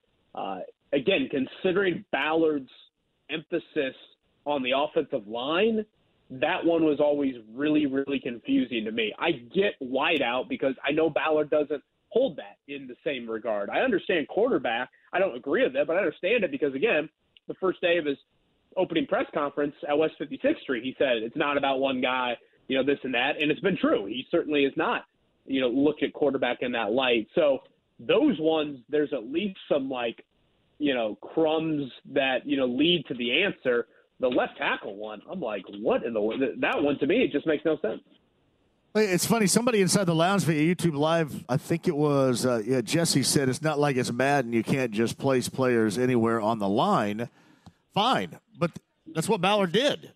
I mean, that's what he did. It's very Madden like. I'm going to put this guy who's, been a guard, but let's put him at left tackle because we have no options. And the other thing is 2 years ago, right? It was the Kwity Paye draft.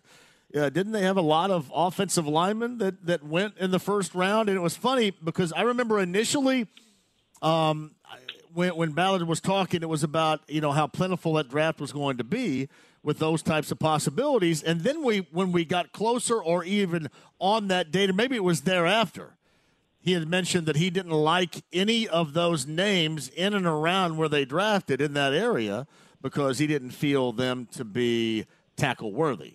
So I just remember the whole theme changing from, hey, this is fruitful with guys that can play the position, to where, yeah, we didn't like anybody in that general area because we didn't feel that they were tackle worthy. Kind of changed. Yeah, and I think he was left tackle specific. Felt like some guys could play right, but some guys couldn't play left. Christian Darris, that was the name when it was him and Kwity Paye on the board, and they went with Paye. They thought he had a little bit higher character, is why they went there. I'll go back to a Joe Wright's quote, and I don't think he's with you guys tomorrow night, but if he was, he could bring this up. And Joe said at one point, a guy that's played all over the offensive line said that, offensive linemen are made, but left tackles are born. There's just a rare amount of God-given traits you got to have to play over on that left side with the right-handed quarterback. And I always felt like, and this is obviously something that Bill Polian tried and did not have great success with in, molding or trying to blend the Manning years to the next era. At some point, every franchise strives to kind of pass the torch. Can you go from Tarek Glenn to Tony Hugo? Can you go from Robert Mathis to, Jerry Hughes? And again, those are examples that didn't work out. Kansas City did a really nice job at quarterback. Alex Smith got them to the playoffs, but then they went from Alex Smith to Patrick Mahomes. That's a really nice, blend that you don't usually see teams get at quarterback. I always felt like with Costanzo, considering he was such a technician, this guy loved, just literally, he felt like it was almost like a science project, him playing left tackle of, you've got to do this right and that right. Fundamentals are the, end-all, be-all. I always thought to myself, what a perfect guy to learn from. Draft a tackle in the 4th round, groom him.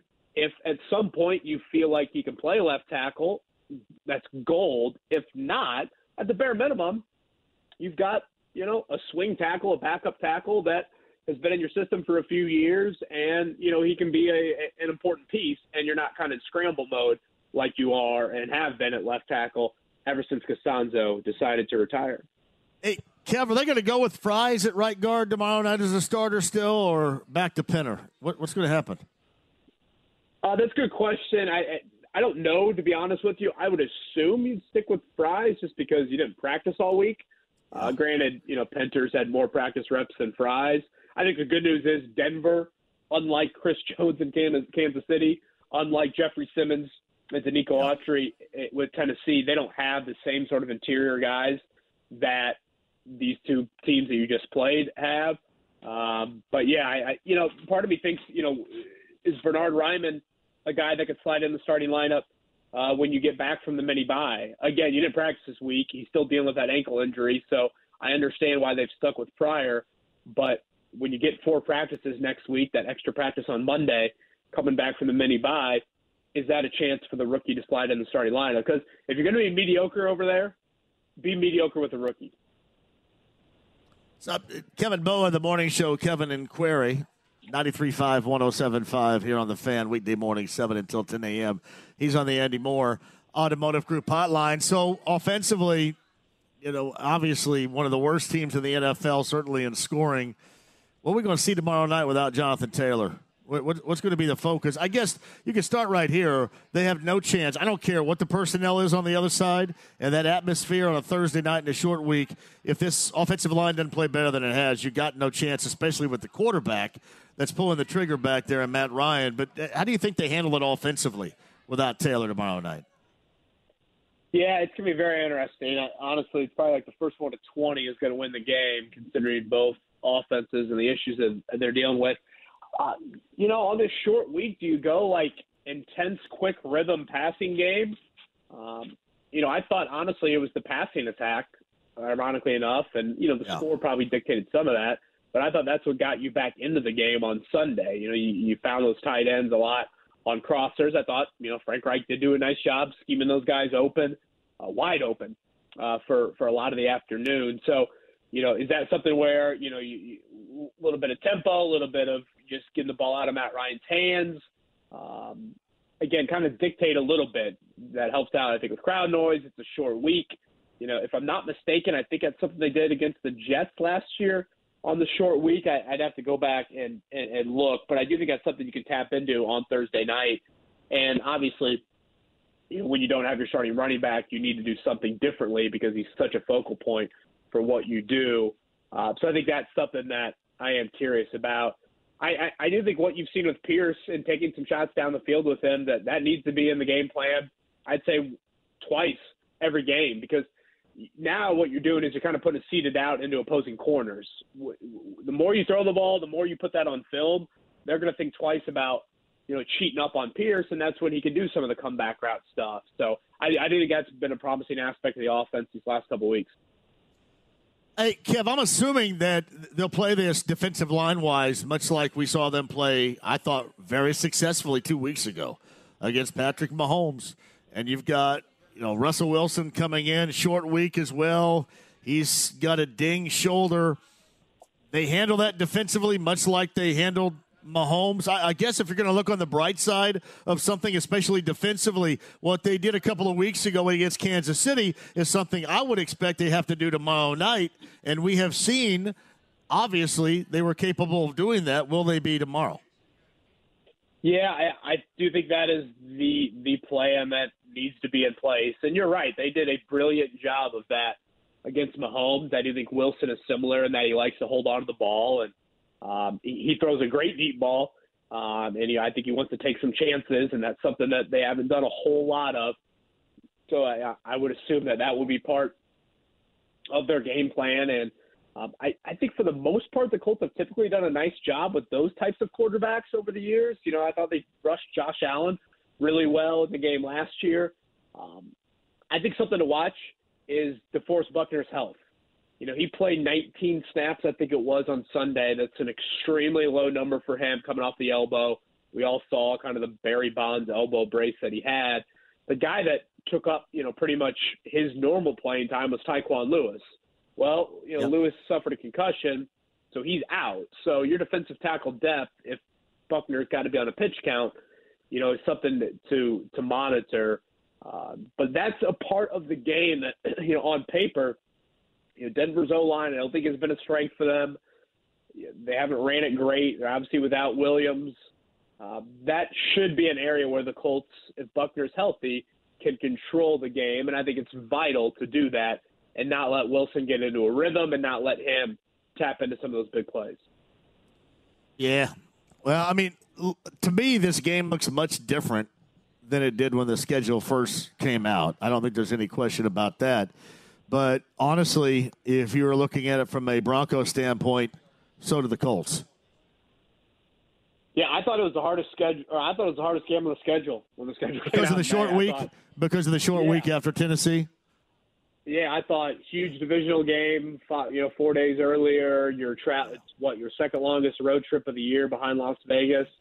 The altitude, all those factors. I thought that this was, I think it was like one of the few games I had them losing by a couple scores. Maybe the only game, honestly. So, obviously that's not played out like that. I went on Denver radio earlier today. They feel very much the same way. I don't think they are, feel like they're more 1-3 than 2-2. So it's two teams that have this Thursday night game sandwiched between big divisional games, and they really, really could need it. Obviously, the Colts benefit from playing in the division to where I don't see Tennessee or Jacksonville ever running away with it. I don't see the Colts obviously running away with it either.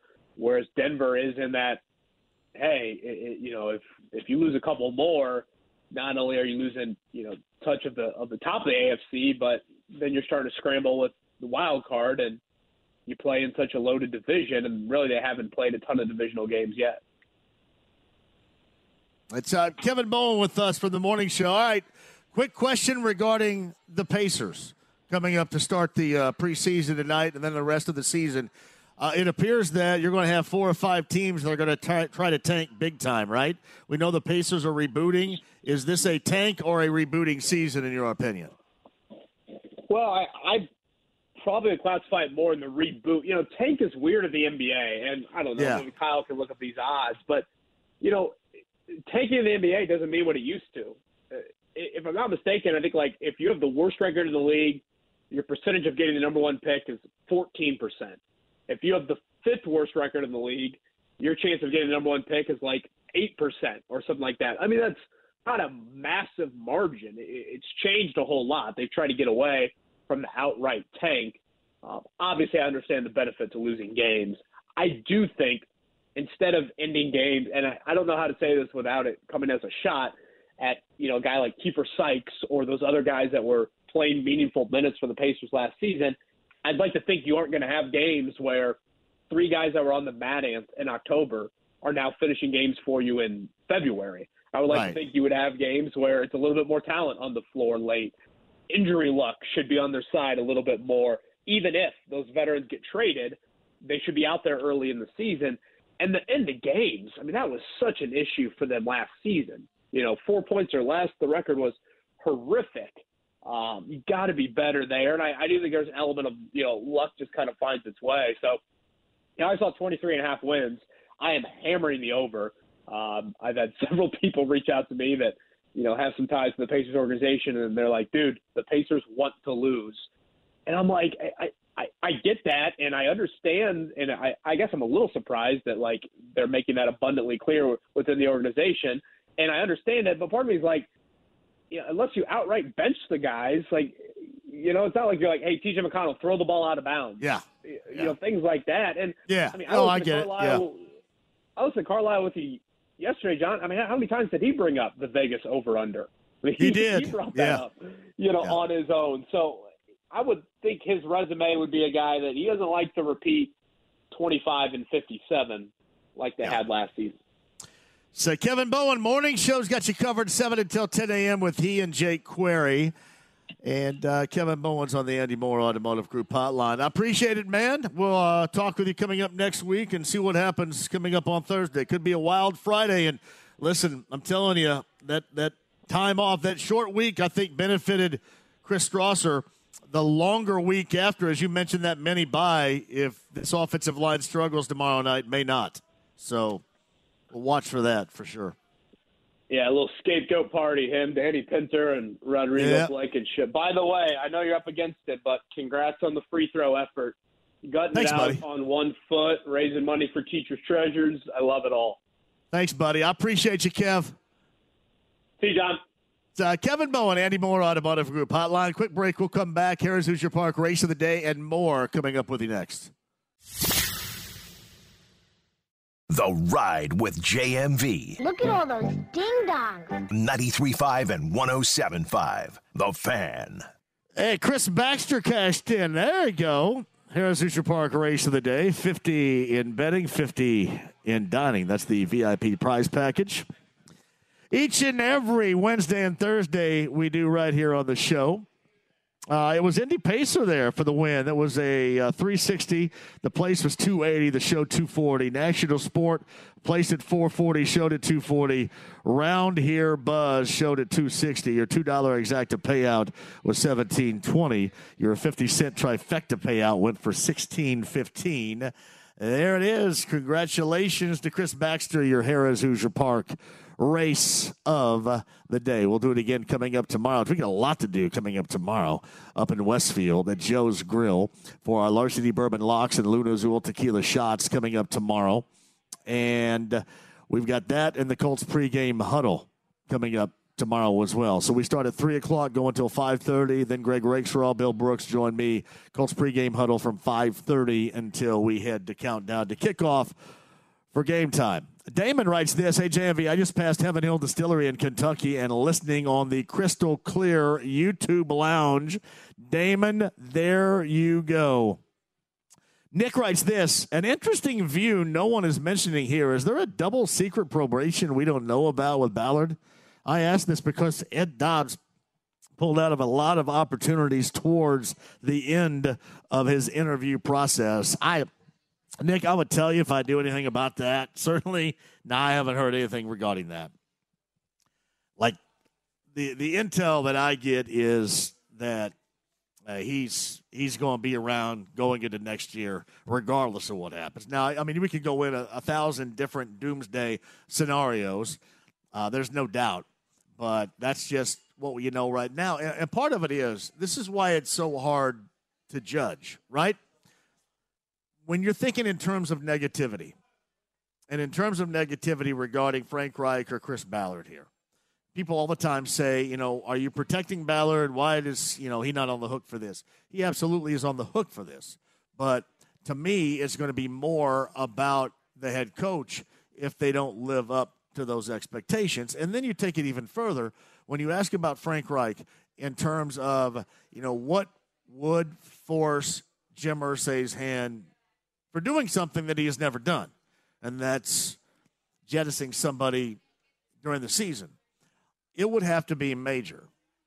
And that's why I mentioned in the past couple of weeks, what that path might entail.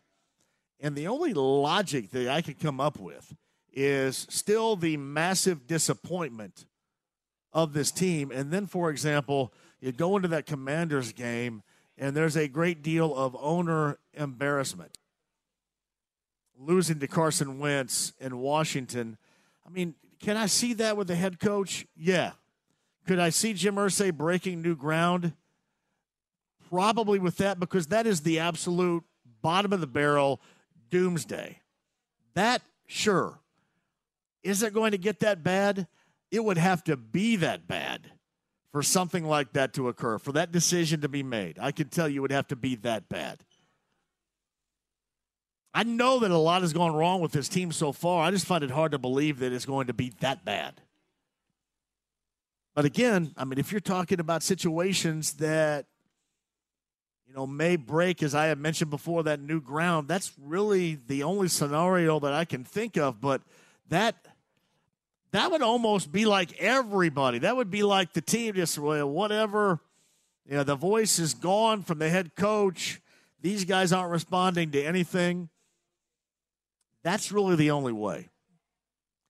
So regarding all this other stuff, Nick, the whole double secret probation thing, nah.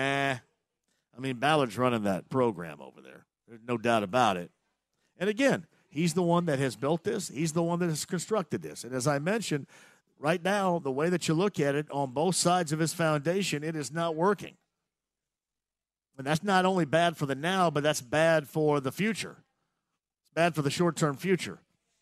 Just to me, he's going to get an opportunity to go into next year, even with a disappointing season, whereas the head coach, to me, won't. As far as end season, it would take something catastrophic, as I just described.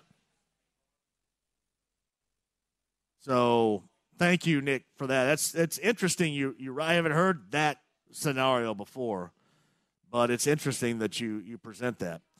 JMV, after the Thursday game, the Colts have 5 straight games against what I would call a rival type. Jacksonville, the Titans, once again, Wentz in Washington, New England, Raiders, who kicked them out of the postseason a year ago or helped do that too. How can Frank survive? Like I said, Patrick, that would be doomsday. Absolute and total doomsday. So I will say this, all bets are off if all that stuff happens. If all that stuff goes against the Colts, then all bets are off then. I'm just sitting here right now thinking that it's going to take that much for Jim Irsay to come to that conclusion, a conclusion that he has never drawn over the course of any season prior. That's what it would take. Now, Chris Strasser, if things continue to go bad for the offensive line, I can see that next week. Could absolutely. I could have seen it this week had this not been a short week. But definitely with a longer week, you can see that. As far as Franken season, it would still take a lot. And again, that's not a lot that you're looking for. I know a lot of you are certainly not on board with the head coach right now. No question about that. But that would be complete and utter foobar is what I'm talking about here. And I still don't think a lot of you want that, even if you don't like the head coach. But that's where they are. And that is the absolute truth. And with Ballard, that is where they are, and that's the absolute truth. And you can always utilize the term until further notice. And that's what you're getting. Again, you win tomorrow night, everybody feels good, and there's going to be a different sound. You lose tomorrow night, you get a long week to think about it. You ask yourself why. You try to draw some conclusions. Somebody fall on that proverbial sword? Probably. Is it going to be the head coach? No. It has to get worse. It has to get much worse for something to happen that's never happened with Jim Irsay before in season.